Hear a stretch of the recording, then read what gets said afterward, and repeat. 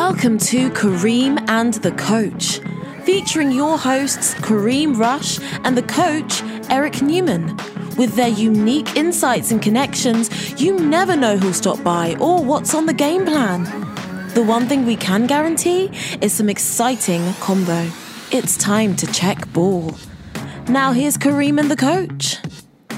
Just when you thought it would be quiet, just when you thought the Cavs had nowhere to turn, just when you thought D. Wade wouldn't be able to return to his paradise, just when you thought Isaiah Thomas's journey through this season couldn't get any worse, we have the 2018 NBA trade deadline. Kareem and the Coach breaking down the deadline. Kareem, can you believe what we saw on deadline day in the NBA? No, I cannot. It was like LeBron's fire sale. I was actually in practice stretching, and we was kind of wrapping up practice, and Coach came over to us like, "Yo, you see, IT got moved." We was like, "What?" And then everybody go to their phone and start seeing what happened, during practice. So a lot of crazy moves. The Cavs had to do something. People have seen over the course of the last, since that IT trade, there's been a lot of dissension, within the ranks, of that team. So, LeBron being the GM that he is, decided to make a move. And, I've never seen as many players, leave one team, that happened yesterday. But, to shake things up to compete with the Warriors, you got to do crazy things. So I felt Cleveland, made some good moves. They definitely got younger, more athletic. But, just a crazy scenario to see all those guys leaving in one day. Yeah, and you say compete with the Warriors. I mean, it got to the point where they weren't sure if they can compete with, 3 or 4 teams in the Eastern Conference.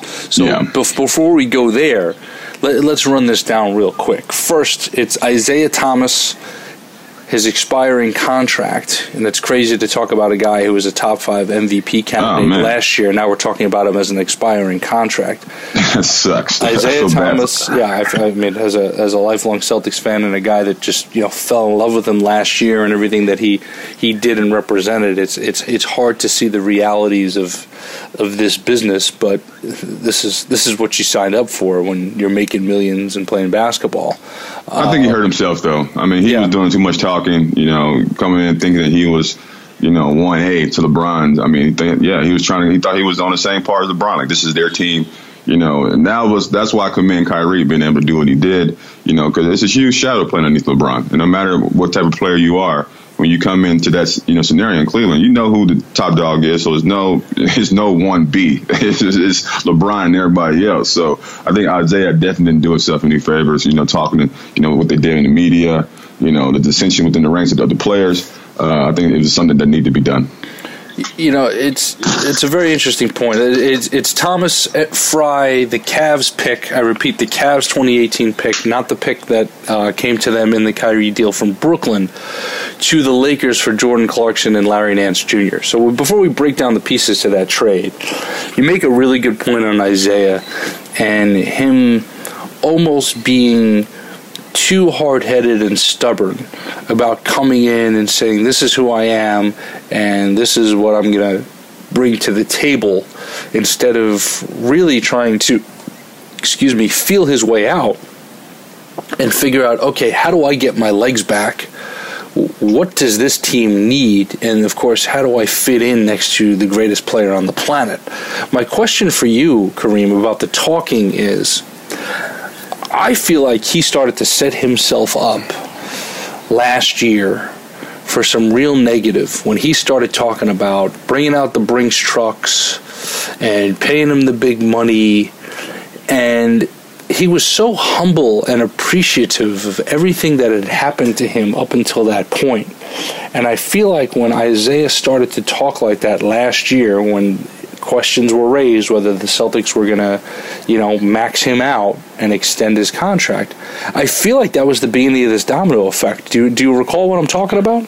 I definitely, I remember for sure. I mean, I remember the graphics they was having on ESPN, just showing the Brinks trucks kind of rolling in for him. So, in today's age, as an athlete, you do want to make as much money as you possibly can in your playing career. And when you make that kind of the focus, you're labeled as a money hungry guy, and before that, he was just happy to be on, happy to be part of the team. Once you have a little bit of success, he had tremendous success. You start thinking about those other ancillary things like, contracts and being maxed out, but at the end of the day, a maxed out player is not just somebody who can go out there and score 30. I think a lot of, Isaiah's deficiencies are rearing his head because you don't have the Celtics in that defense or whatever Brad Stevens have been able to mask him. And then when you're not asked to score 30 points a game or be the fourth quarter closer, all those other things, in your game tend to stick out more. LeBron is the leader of that team. He has the ball in his hand. So, Isaiah, you're not going to score 30. But now you're going to give up 30 on the defensive end. When you're scoring 30, other things become a little bit more masked. And they was hiding him a little bit more. But now, like I said, it's out. Isaiah is what he is. I think he lost a lot of money, in this whole Cleveland deal, for him this summer. Yeah, and you make a great point about, being able to hide him on defense. And the flip side of that is, offensively, Brad Stevens put him in the best position possible to succeed. And I'm not saying Isaiah doesn't deserve any credit. He deserves all the credit shared with Coach Stevens because he's the one that had to take the contact and make the big shots and continue to work on his game. And he was clearly an improved and more efficient scorer last year than he was when he arrived in Boston before the 2015 trade deadline. But I think a lot is lost on the fact, Kareem, that this guy was put in the perfect positions to succeed offensively, and I don't think we're going to see that again in terms of him in any situation in the NBA. What resonates with you about a player like that being set up for success with, what do you want to call it, a system, a strategy, or the personnel around him? I mean, the NBA is really all about opportunity and, like you said, situation.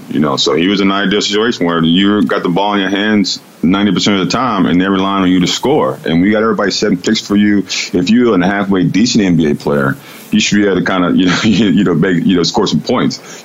So not taking anything away from my team, you're right. You still got to make the bucket. You still got to go out there and play. And he did an amazing job in the fourth quarter and what he did, last year. But it's not crazy. I mean, you give a lot of guys that opportunity in NBA that they can put up some of the numbers. So it was a situation where he was in the perfect, perfect storm of, the coach, believed in him. The teammates wanted to see him score. He didn't have to play a lot of defense.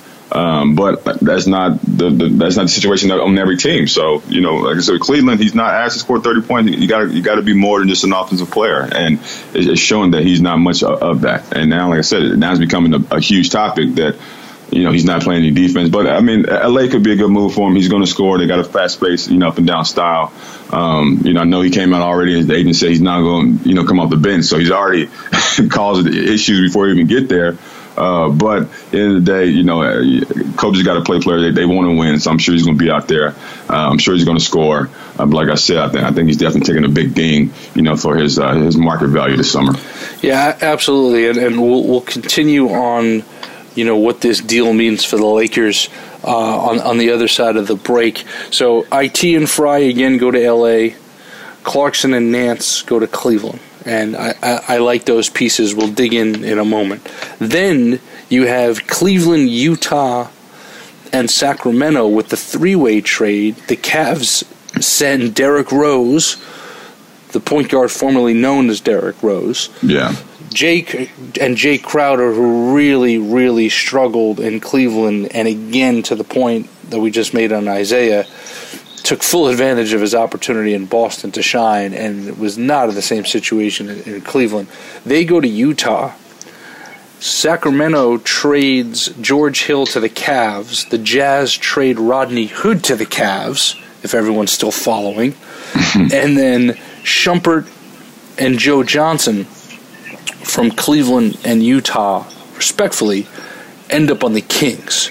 So this is the one that really, really had my full attention, because what George Hill and Rodney Hood can do both starting tomorrow for Cleveland and in the future is very intriguing to me. Give me your take on the Cavs bringing in the veteran point guard and, of course, the lefty swingman shooter in Rodney Hood. I mean, I love all the moves. The problem with Cleveland this year is they had a lot of players that have had a lot of success in the NBA. So when you come and try to, you bring all those guys together and try to find, those distinct roles, it's hard for guys to kind of, settle into those. Regardless if you win a championship and then when you start losing, it becomes even harder. So I think the moves they made, they bring in, like I said, a young crop of guys. I really like the Larry Nance and Jordan Clarkson move. Those guys are going to be excited just to be on the court with LeBron. So it's not going to be some egos out there where they think they're on the same level as him. They want to, be around his greatness and get a chance to play with him. So I think the move was great there. Kobe Altman did a great job. I don't know how he pulled it off, but he made some magic. I really love George Hill. Solidifies the point guard spot for Cleveland. Steady guy. Was behind, was not playing much in sack behind the young guys, but I think he brings some stability to that point guard. A great locker room guy. And like I said, all in all, I think Cleveland made hell of moves. They're going all in, for LeBron this year, showing him that they're committed to, doing things differently. He wanted to change it, and they made it happen. They got more athletic. As you put it, they shipped some ego out and took back a lot less ego. Clarkson and Hood are guys that can make things happen with the dribble and get their own shot when needed. The steadiness of George Hill, I think, helps this team big time. And Larry Nance is a great piece of writing yesterday by Zach Lowe of ESPN. And he talked about the fact that Larry Nance is one of the few guys in the league who on every possession, the only thing he's looking to do is to make a play for his teammates. Yeah. Whether that's a hard basket cut to occupy a defender, whether that's a pin down screen, whether it's a box out, whatever it is, that's the type of guy that Cleveland's getting, and he can play multiple positions defensively.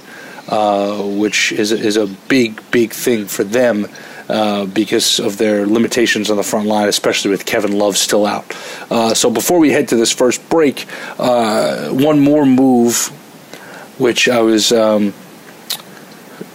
surprised to see, and I guess happy to see, because it creates that quote-unquote Hollywood ending, is Dwayne Wade is no longer a Cavalier, and he goes back to Miami for a conditional 2024 second-round pick. So this was almost like, Dwayne, we want to do what's best for you and help you, enjoy your final days in the league, because this obviously wasn't working and he was losing minutes. What do you make of Wade going back to the Heat, who as of today sit at 7 in the Eastern Conference playoff race? Again, thank you, LeBron, GM LeBron. I think LeBron was looking out for his boy.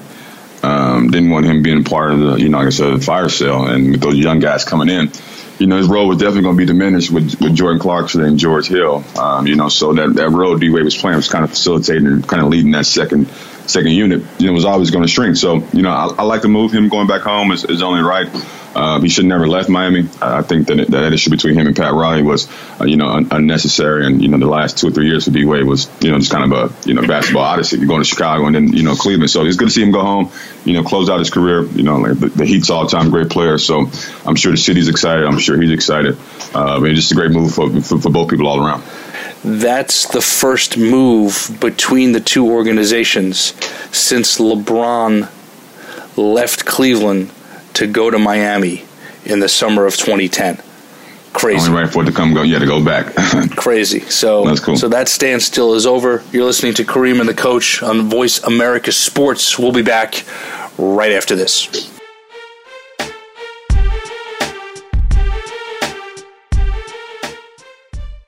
Become our friend on Facebook. Post your thoughts about our shows and network on our timeline. Visit Facebook.com/Voice America. Hunter participation plays a vital role in funding for wildlife management. This week on The Revolution with Jim and Trav, we'll talk about recruiting new hunters, hunter education, and so much more. Joining us is Allie and Adriana Armstrong of Grace Camo and Lace, Eva Shockey from Jim Shockey's Hunting Adventures, and Greg Randolph with Decked. It's presented by Outdoor Channel, Sportsman Channel, World Fishing Network, and My Outdoor TV. Friday afternoons at 1 Pacific Time on the Voice America Sports Channel. Are you finding your frequency?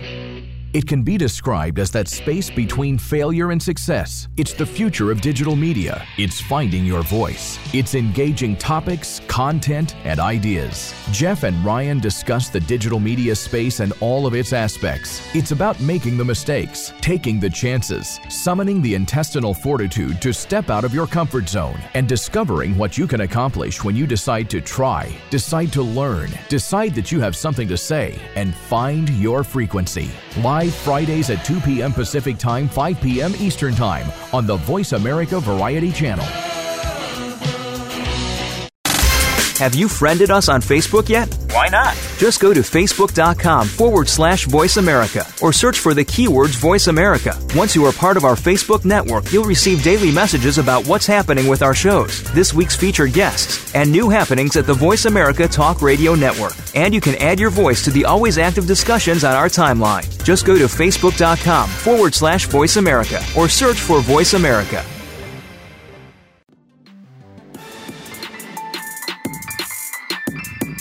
You're tuned in to Kareem and the Coach. Want to add your voice to the conversation? Call in to 1-888-346-9144. That's 1-888-346-9144. Or drop a line via email to kareemandthecoach@gmail.com. Now back to the show. And we're back on Kareem and the Coach, Kareem Rush with the coach, Eric Newman. Just broke down all of the moves by the Cleveland Cavaliers from Thursday's very exciting NBA trade deadline. And Kareem, it was interesting. I didn't know what to think and feel going into the day. And everyone was trying to temper expectations from, all right, chatter has really died down, and it's going to be a slow day. And then obviously this chaos ensued. But there were a lot of names that were in rumors that were not moved. And I'm going to just throw the big ones out there that weren't, and then I want your take on it. Kemba Walker stays in Charlotte, scores 40 points Thursday night after not being moved and being named an all-star replacement. Good for Kemba. Lou Williams is staying with the Clippers, signed an extension. Tyreke Evans, who had the most friendly deal and an expiring one at that, at $3 million, was very coveted. He stays in Memphis. DeAndre Jordan doesn't get shipped from the Clippers. Avery Bradley isn't shipped to a contender from the Clippers. And thankfully, Marcus Smart is not traded from the Boston Celtics. So what really caught your eye in terms of who was not moved on Thursday? I was really surprised by Lou and DeAndre. I mean, with the Clippers, I thought they was really just going to kind of, like I said, do another fire sale. You know, they let go of CP and obviously the Blake move. You know, so that was kind of like the ending of the Lob City area. And, you know, I think Lou could have, you know, been a nice piece and got some young guys back in. But, you know, it could be something that they sign that deal and use him as trade, you know, value this summer. You never know. But I was surprised that he didn't move DeAndre, the same thing. You know, we hear Houston, we hear a lot of different places that he may end up. But like I said, another, you know, something they can do sometime to take care of the summer. Tyreke, I mean, could get like you said, a very friendly contract. I was surprised. I mean, I heard Boston and a few other teams were looking at him. Surprised he didn't get moved. But you never know what happens in these, you know, back offices and what's really going on and why these deals can't go through. You know, analysts can assume and hope for trades, but you never know how these deals, you know, kind of play out. So it is what it is. Tyreke, I believe they were asking for too much. Celtics offered 2 second-round picks and a young player not in the rotation. They were looking for a first-round pick, and I think Memphis was really overvaluing Tyreke on the market. Now, as far as an individual talent and what he can bring to a team and the way he's played this season, I mean, he's been terrific, but teams weren't going to give up a very valuable future asset for a rental. And it is contract year too, so it might be a one-time deal. Exactly. And you know what I haven't asked you yet today is, were you ever involved in a deadline deal as a player? Not deadline deal. The only time I got traded, I requested to be traded after my third year. It was after the finals year when they was doing our own fire sale when Kobe decided to kind of change the team. And that third year, that summer, I had a great second year. I hit those threes in the Western Conference Finals. So Phil Jackson, in our summer meetings, like, okay, I plan on starting you and Kobe at the 2 and 3 next year. So that whole summer, I'm gearing up for my first official starting spot. And then everything changed. Rudy T came in and had a whole different mindset on and how he wanted to run things. And I was basically put behind Kobe as far as on the depth chart. So I wasn't seeing very many minutes. So I requested to be traded. My third year, and got shipped off to not a team that I wanted. Initially, I was supposed to be shipped to either Denver, which my boy, one of my good friends, Josh Kroenke at the time owned the team, still does, or New Jersey. This is before they got Vince, so it was still an open spot for that 2-guard. And at the end of the day, they shipped me to Charlotte. So it was Lakers kind of, a thumbs up, finger up to me saying, okay, you want to be traded, we're going to send you to the worst team in the league. And it was Charlotte's first expansion year. So that was a tough transition. And this was the Charlotte Bobcats, not the Charlotte Hornets. Yeah, Bobcats. This is Bob Johnson era. Ouch.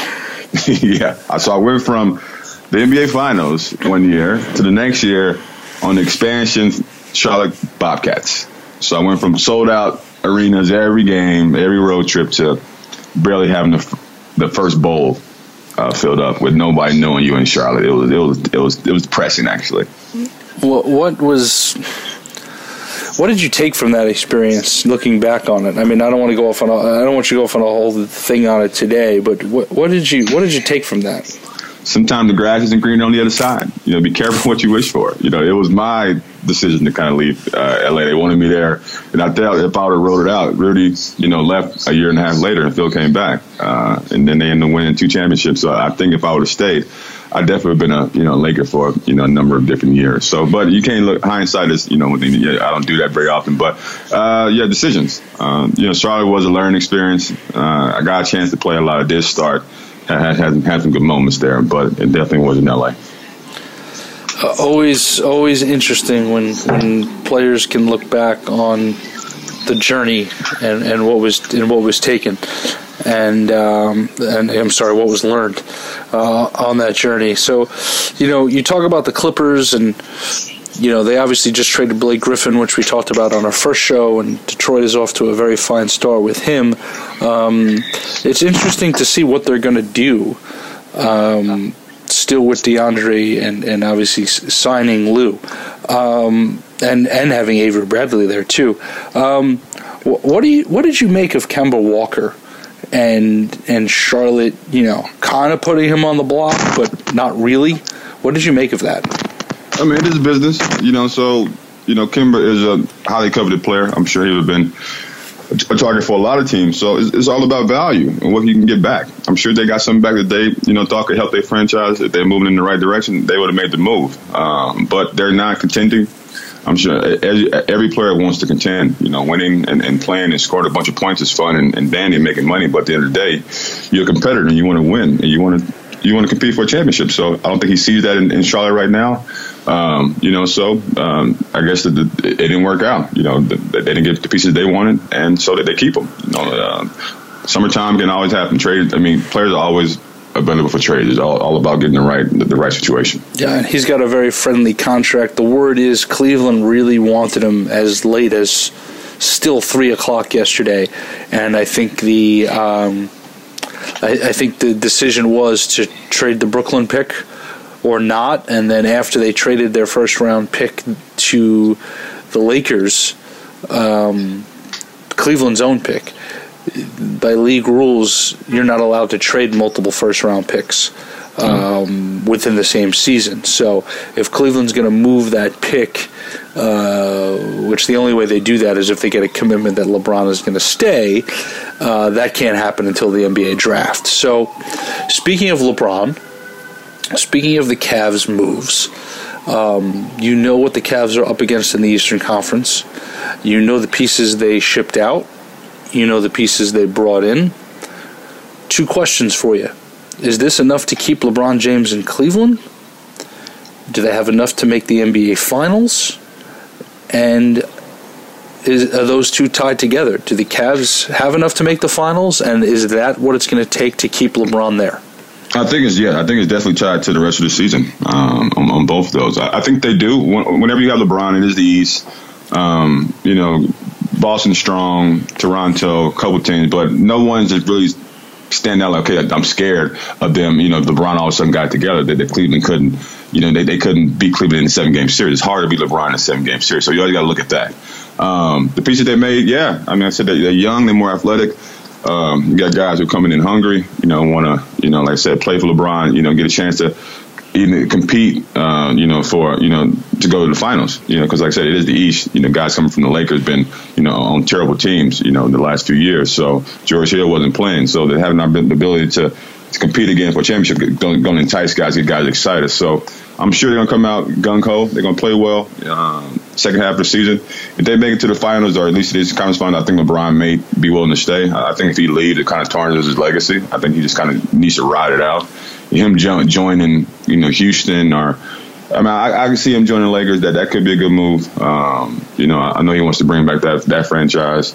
Obviously being a big market would be something enticing for him. But I think the best bet for him is kind of stay where he is and kind of build on what he's already done in Cleveland. And I think those pieces can help him do that. I think the best thing for the NBA and his legacy is to stay in Cleveland. The move, ironically, that was made between the Cavs and the Lakers yesterday helps the Lakers be in a position to bring in 2 now huge free agents either the summer of 2018 or the summer of 2019. So Cleveland actually helped LA better position itself to bring in LeBron and a Paul George, or LeBron and another player, which is very, very ironic. I think it's just the deal they had to take, had to make. Either we got to take this deal and go in all this year, and the only workable part that made sense and with a good deal was the Lakers. I think both teams won. Both teams won on this trade, and that's very rare. Yeah. And I'm thinking about the Cleveland lineup combos going down the stretch here. George Hill, Rodney Hood, Kevin Love when he's back, LeBron James and Kyle Korver on the floor is scary. They're tough. They're going to be tough. They got, like I said, they got now more working pieces. A lot less ego. Guys who are more probably willing to accept their roles and come in and play. I said that's what I think. But like Jay Crowder, he struggled, but he's coming from a Boston system where the ball's moving, it's free flowing, it's motion. Guys are always touching the ball. You'd be surprised when you don't touch the ball on the offensive end, it really it hurts every other aspect of your game. You just want to be more involved. So to have those guys be sitting in the corner, what IT was doing is kind of waiting on things to come to him. It's a tough transition for guys who's always been coming from different systems. Your comparison is so spot on. You watch the Cavs, and it's half the time it's 4 guys standing and watching and waiting for their man to leave them for a dribble drive to the basket, which in the past was Kyrie or LeBron, which has now only been LeBron this year. And it's, all right, catch and shoot if it's presented. It sucks. It sucks as terrible. A player. It's terrible. It's terrible. It's the worst. I've done it. Like, go sit in the corner. It's the worst. Yeah, it's the worst. So just be able to touch the ball and free flow, even if it's not coming to you. You know it's not coming to you. You know the play is going to end up with LeBron getting the screen and roll. That's fine. But to be able to have to move the ball and move and flow and do all that, it keeps guys, active. Yeah, so to be able, I wouldn't want to play with LeBron. And just stand in the corner and sit there, it'd be terrible. But if Kyle Korver, that's perfect because you're just looking for guys to hand you the ball. But as another player who got more to his game, it could be very frustrating. More on playing with LeBron, the NBA trade deadline, and the second half of the season on Kareem and the Coach right after this.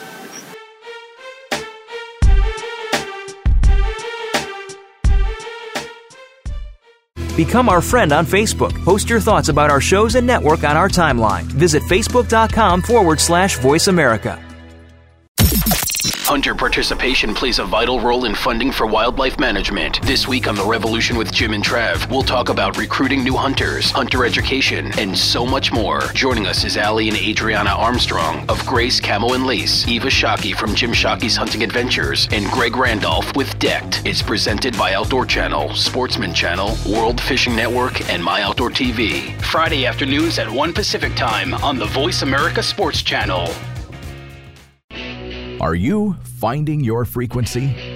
It can be described as that space between failure and success. It's the future of digital media. It's finding your voice. It's engaging topics, content, and ideas. Jeff and Ryan discuss the digital media space and all of its aspects. It's about making the mistakes, taking the chances, summoning the intestinal fortitude to step out of your comfort zone, and discovering what you can accomplish when you decide to try, decide to learn, decide that you have something to say, and find your frequency. Live Fridays at 2 p.m. Pacific Time, 5 p.m. Eastern Time on the Voice America Variety Channel.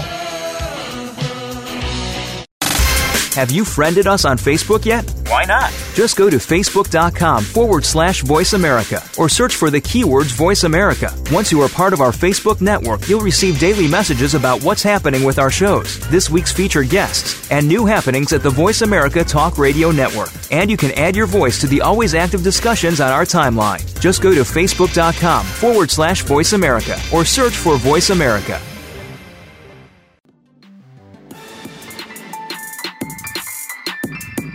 You're tuned in to Kareem and the Coach.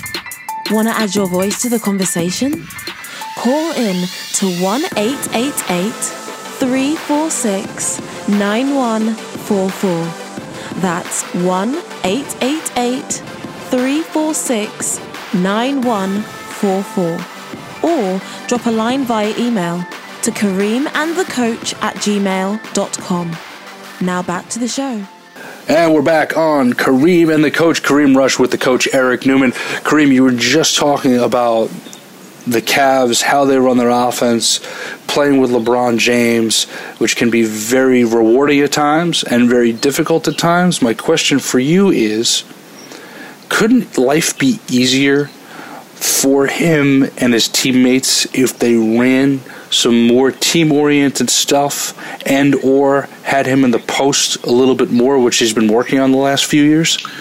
Yeah, but it's really what LeBron wants at the end of the day. I mean, I think selfishly he goes after numbers, even though he may not say it or it may not come out that way. But as a player, you know when guys play a certain way, what they're looking to do. With all this triple-double talk with Westbrook and numbers being blown out everywhere and what James Harden is doing, I think LeBron definitely has it in the back of his head. Even though he doesn't need to, he's a four-time MVP. But that's in the back of his head. How can I put up the numbers to compete with these guys? Because in his mind, he thinks he's the MVP every year. He does see himself in the veins of Jordan, where every year he's the best player on the planet, so he should get MVP every year. So he's trying to keep up with those numbers and have those amazing seasons that these guys are having.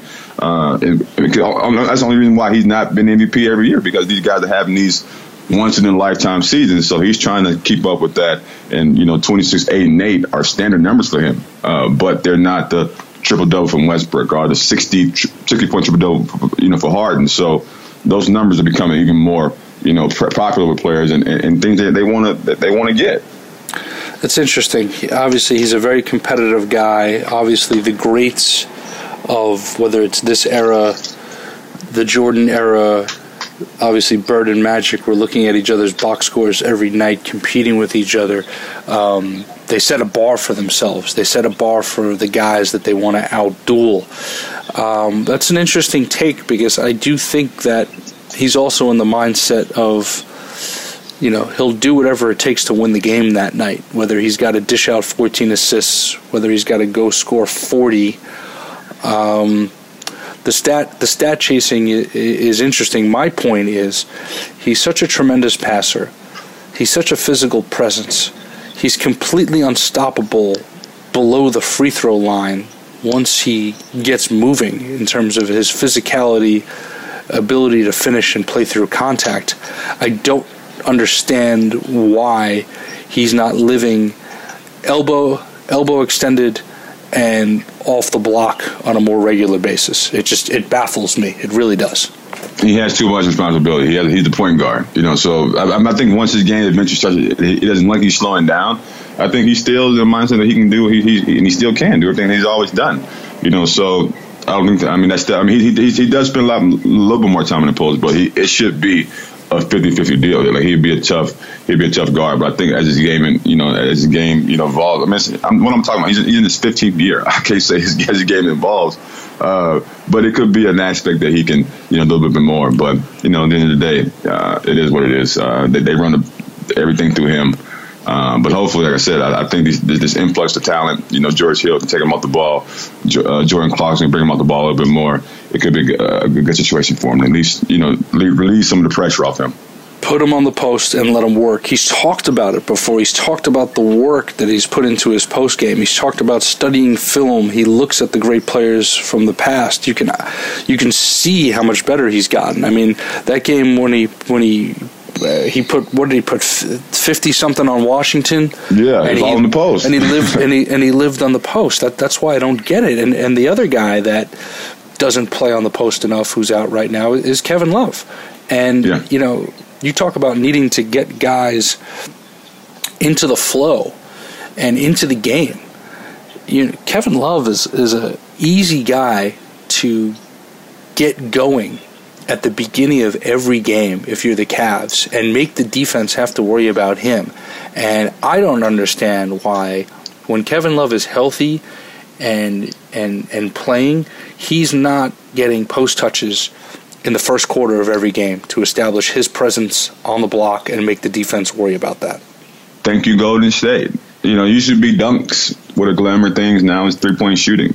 Yeah. So the offense has changed. It just is really different NBA. It is what it is. Like I said, LeBron. We'll see what these moves do. Like I said, I like the moves. LeBron can pretty much do anything he wants. So if he decides to go in the post, he will. But we'll see what they can do with this new crew. So, speaking of new NBA, the Lakers obviously have been in this rebuild mode. It's ironic now that they're on their best stretch of the season with Lonzo Ball on the bench, which I find hysterical. They wanted to move Jordan Clarkson's contract. They did. They lose who I think will be a very good player one day in Larry Nance Jr. They take back Channing Frye. They take back Isaiah Thomas's contract that is up this summer, and they get Cleveland's first-round pick. So my question for you is, with the flexibility that the Lakers have now created and the fact that they are beginning to win some games with these young guys, led, of course, by Kyle Kuzma, who's been outstanding. What do you see the Lakers achieving this offseason now that they have all this flexibility and salary cap room? They got options now. I know people are targeting LeBron and Paul, but I don't really like the Paul move there. I mean, he's an LA guy, but with Kuzma doing what he's doing, they're just kind of throwing him right into his position. So, granted, I know the NBA is it's small ball now, it's a positionless league, but those are two dominant three men that you don't want to stifle Kuzma's growth, bringing in somebody like Paul George, because obviously that's going to have him take a back seat for that. So Lakers just did a good job of opening up opportunities for him. LeBron's obviously the target. I think if they clear Luol Deng's contract as well, they can actually do 3 max players. So LA's a destination spot, glamour franchise.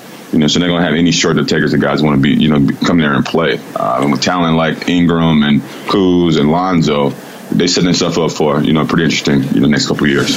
Yeah, I mean, I think Paul George could fit there because of the positionless basketball and the wing versatility, but it will be interesting to see who the targets are and what the cadence is. If you recall last summer, the Celtics knew, because of the way NBA contracts are structured and the way the cap was structured, they had to sign Gordon Hayward before they can make whatever big trade that they wanted to. So everyone was faulting them for not coughing up the assets for Paul George and not trading for Jimmy Butler.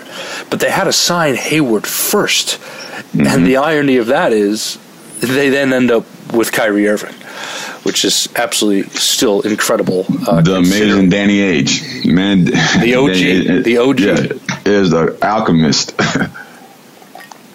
Speaking of Danny Ainge, speaking of the Celtics,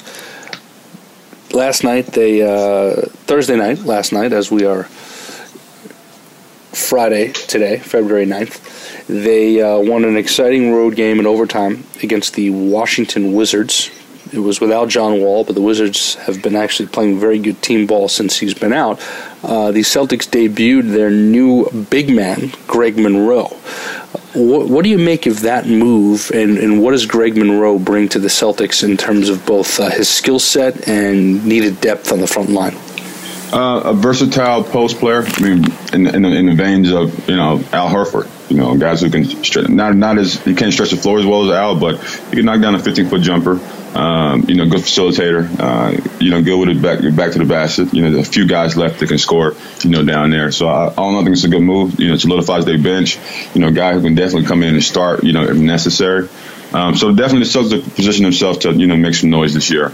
I love every move they've done. Love the young boys. Obviously love Kyrie. Like I said, I think Brad Stevens is one of the top 3 coaches in the league. So I always liked Monroe. I liked Monroe at Georgetown. I thought he was a terrific high post, low post guy. He's a really good scorer. He's got a little funkiness to him with the left hand. He's not a great finisher because he doesn't get off the ground very well, but he likes to mix it up. He plays physical. And within 10 minutes last night of real time, he got on the floor twice. He had a drop step and one finish to his right hand, and he got a technical foul. So you talk about a hotbed of activity in his debut, and plus he was playing in Washington, and of course he played at Georgetown, so very familiar surroundings last night during his debut. So I've got a great feeling about that pickup. And Charles Barkley said last night he thinks that Gordon Hayward's going to be on the floor this season. That's crazy. If you were the Celtics and you were a Hayward, even if the doctors said you can take the floor, would you wait it out until next year? I mean, if the doctors say you're good, you're good. I'm sure Celtics got a great medical staff. You don't want to miss out on any opportunity to do great things in this league. So they got an opportunity to win and compete for a championship. Why wait till next year? If you're completely medically cleared to be able to do it, it was a gruesome injury. But the body heals. It does heal. And I'm sure that they've done every step imaginable to make sure that he's completely healthy and be able to get out there. So, if he can do it, by all means do it. I think everybody's praying for him and wishing him well and for a speedy recovery. So it'd be amazing to see him back on the court. If he's no risk to him, health wise. It's kind of incredible that he's been able to be ahead on the recovery. The team has been able to perform the way in which they have, and the development of Jaylen Brown, Jason Tatum, Marcus Smart, and Terry Rozier. Yeah, Rozier, who I want to talk about. Wow. All happening at the same time has been incredible. Real quick before we run to one more break, what have you seen from Rozier, and how exciting is this guy? Yeah, I didn't know much about him the last couple years. He plays sporadically, but, like I said, given minutes and given, an opportunity to shine, God, you can see there are a lot of talented players within this league. So I believe he got triple-double his first game out. Exciting, athletic, tenacious, a good defensive player. So they got something on their hands. It's tough playing behind Kyrie, but you can see that they got, Brad's done an amazing job with development, putting guys in opportune situations. I mean, his offensive sets are amazing. I would love to play for Brad Stevens. So it's a full package, with Celtics. Great front office, great coach, and a great team. Terry's really, really exciting, and the biggest Terry Rozier fan is Kyrie Irving, and that's just incredible to see. More on the NBA, and more, unfortunately, on a major injury that happened last week when we come back on Kareem and the Coach on the Voice America Sports Network. We'll be back.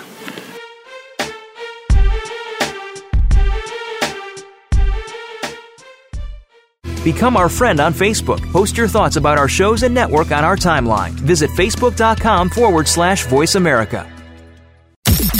Hunter participation plays a vital role in funding for wildlife management. This week on The Revolution with Jim and Trav, we'll talk about recruiting new hunters, hunter education, and so much more. Joining us is Allie and Adriana Armstrong of Grace Camo and Lace, Eva Shockey from Jim Shockey's Hunting Adventures, and Greg Randolph with Decked. It's presented by Outdoor Channel, Sportsman Channel, World Fishing Network, and My Outdoor TV. Friday afternoons at 1 Pacific Time on the Voice America Sports Channel. Are you finding your frequency?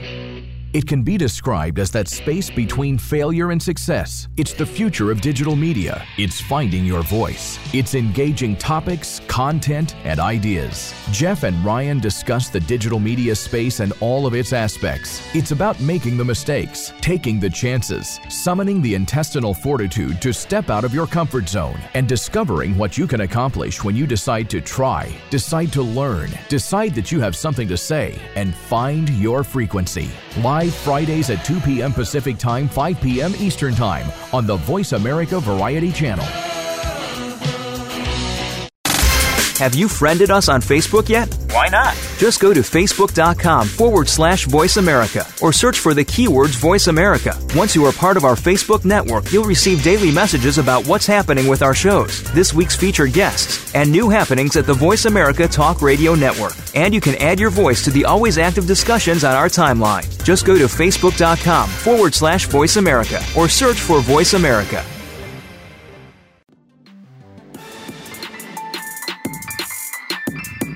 You're tuned in to Kareem and the Coach. Want to add your voice to the conversation? Call in to 1-888-346-9144. That's 1-888-346-9144. Or drop a line via email to kareemandthecoach@gmail.com. Now back to the show.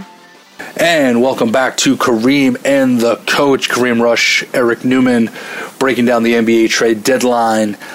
Lots of insight today from Kareem. Lots of moves to break down. And one thing that got lost in the deadline this week, Kareem, is the unfortunate injury to Knicks All-Star forward Kristaps Porzingis. What'd you make of the injury, and what does this mean for the Knicks rebuild? Unfortunate. You never want to see guys go down. I myself had an ACL microfracture injury, so I know the process. Getting back from that is, it's tough, and the road ahead of him is going to be long. But medical advancements are pretty crazy this year. So he can definitely come back from this and be probably even better than he was. So you're looking at, it's not an end all. It's a wrap for the season. But the way he was playing, this year, kind of the first year is being the face of, the franchise. You're seeing what you got in a player. You got the unicorn, so they got somebody they can kind of, a pillar of the franchise they can kind of build around and, do some things with, so it remains to see. They brought in Mudiay. I liked him coming out. Didn't really, pan out in Denver. Still need to work on his shot, but an aggressive young player that can, still develop. It was really about finding the set piece to put around, KP and, build from there. You mentioned Mudiay. That deal also saves them from some money. Doug McDermott goes to Dallas. Devin Harris goes from Dallas to Denver. Mudiay goes to New York. And as you said, a young piece to see if he fits for the future. Share with the audience what Porzingis has in store for him coming back from this. And obviously, he's 7'3". You're 6'6". He's 7'3". I mean, what kind of challenge is this for him now with the surgery, the patience, and then getting back at it and getting stronger and better than he was before the injury? He's a face of the franchise player, so they're going to have a schedule where he's, it's not going to be up to him. He's going to have his rehab schedule where he's, doing, 4 to 6 hours a day of getting back to, who he was, So initially it's going to be a lot of time alone. You're going to be away from the team. You're going to get to know your training staff and medical staff very well. You get tired of seeing them every day. But if he got the mindset to, from the start to, I'm going to get past this and get better, the road to recovery would be, it'd be nice and swift. But you enjoy the process to get back to who you should be and, work on being better and coming back a better player. So you can take it either way. You can be down about it, or you can look at it as, okay, it happened. Let me move forward and get through this and get back to, get back to playing. So I've got a question for you, and it's a theory I've had for quite a while, right? You look at all of these 6'9", 6'10" players and above that have had these lower extremity injuries at a young age. So now you're adding Porzingis to a list that includes Joel Embiid, Anthony Davis, Yao Ming, Blake Griffin. And this, of course, starts back in the day with what Bill Walton experienced over and over again, breaking his foot multiple times.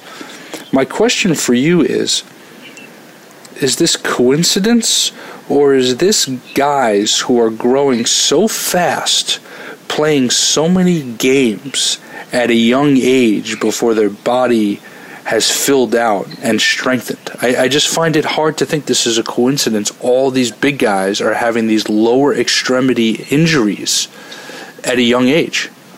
I mean, I think it's physics. I mean, you got, like you said, you got big body, you got mass, exerting pressure on certain things to eventually break. You're not indestructible. So, pressure on bones, things happen. But, I like to see those numbers. I mean, I think injury is just kind of part of the game. It is a fast-paced game. Guys are not, they are on the perimeter a little bit more. They're not, back to the basket, being burly and just backing you down and being down there. So the game is a little bit more fluid. Guys are making more moves. They're working on different things, crossing over and being more like guards. So these things are going to happen. I think the game will change. And I forgot DeMarcus. DeMarcus was a non-contact Achilles tendon. Yeah. So I think mask and, this is part of the game. You're going to get hurt at some point. So are we going to start talking a little science and physics now on Kareem and the Coach? We got to bring in our medical team and tell them to break down the physics behind what happens in the knee joint when it snaps. Because I was by myself when I did my knee. I was backdoor layup all by myself. I thought I got off the ground, but I've never watched the replay. But people who saw it said I never even left the ground. And my knee just kind of gave out on me. So was it the right knee or the left knee? It's my right knee. So the right knee. So you just planted to go up, and that was it? That was it. Ugh. That was it. The crazy story, because I should have been playing. I think part of mine was due to not staying in your routine, because I was traveling today. I thought I was going to miss the game. My daughter had surgery, and I flew back to Columbia, Missouri, where we're at, to be part of her surgery. So I left the following morning to come to a game in New Orleans. So I left early in the morning, caught 2 flights, and ended up in New Orleans around 4 o'clock. So I went for the airport right to the arena. I didn't think Coach was going to play me. I warmed up for a little bit, and then within the first 4 minutes, he put me in the game. So I get up and down the court a couple times, and I cut back door all by myself. Bam. ACL microfracture. Oh. Everybody's like, why did he play you? I shouldn't. Mike Dunleavy, for you tore my ACL. Thank you, dude. Coach Dunleavy. Right, Coach Dunleavy. He apologized to me a year later. He's like, I should never play. I'm like, who cares about that? My knee's tore up now. We're going to have to find Dunleavy. I saw him randomly. Yeah, I was on his radio show like a year and a half later. Really? Yeah. Speaking of finding people, in the few minutes we have left, we are going to be out in LA for NBA All-Star Weekend next week. Seeing some people. The LA Turn-Up, having some conversations. How exciting has All-Star become for you? Forget the game and the contests and all that, but just the community of the NBA getting together and you being able to see so many people that were part of your past and journey. What kind of a week is that for you? It was always fun to come back and see old friends and be still involved in the game, even though you've been retired for a while. As a basketball player, you always want to be associated with the NBA. You always will be. So they do a good job of letting guys still be involved. So I'm excited. Last time I also was in LA, I was playing for the Lakers. So I know how much LA loves All-Star Weekend, so it should be a good fun time. And looking forward to kind of doing some radio stuff and talking to guys and seeing the games, and obviously the parties and the weekend festivities are going to be on point. So all in all, it's going to be a good and fun weekend. Excited to be out there doing stuff with you and seeing what we can kind of get accomplished. Absolutely, it'll be a fun week ahead. Putting you on the spot to close the show. After this deadline, and the All-Star game comes slightly after the halfway point of the season in terms of how many games played. So I'm putting you on the spot. I just need a quick answer, and then we're done. Which team will get hot and make that surprise move up the standings in the second half of the season? And your answer cannot be the Cavs. So which team is going to get hot and make that surprise move up the standings in the second half of the season? It will be who may get moves. That's a tough one. Miami. No, I'm going with Detroit basketball. Even though I hate to say that, they beat us in final 2004. I think Blake and Andre going to be a good combo as you get more comfortable. Not that the East is not that strong, so I forgot what position they're in. I think they're right outside of the playoff spot. They're right on the edge. Moving up. Right on the edge. I see them moving up and being a playoff team by end of the year. That's a good call. And we said it last week that Blake Griffin and Stan Van Gundy could have a very successful coach-player partnership. Great show today, my man. Way to break it down. Kareem and the Coach on Voice America Sports. We'll catch you again next week. Have a great weekend, everybody. And that's a wrap for today. Be sure to listen to Kareem and the Coach every Friday at 2 p.m. Pacific Time and 5 p.m. Eastern Time on the Voice America Sports Channel. Keep your head in the game and have a great weekend. We'll see you back here next week for more Kareem and the Coach.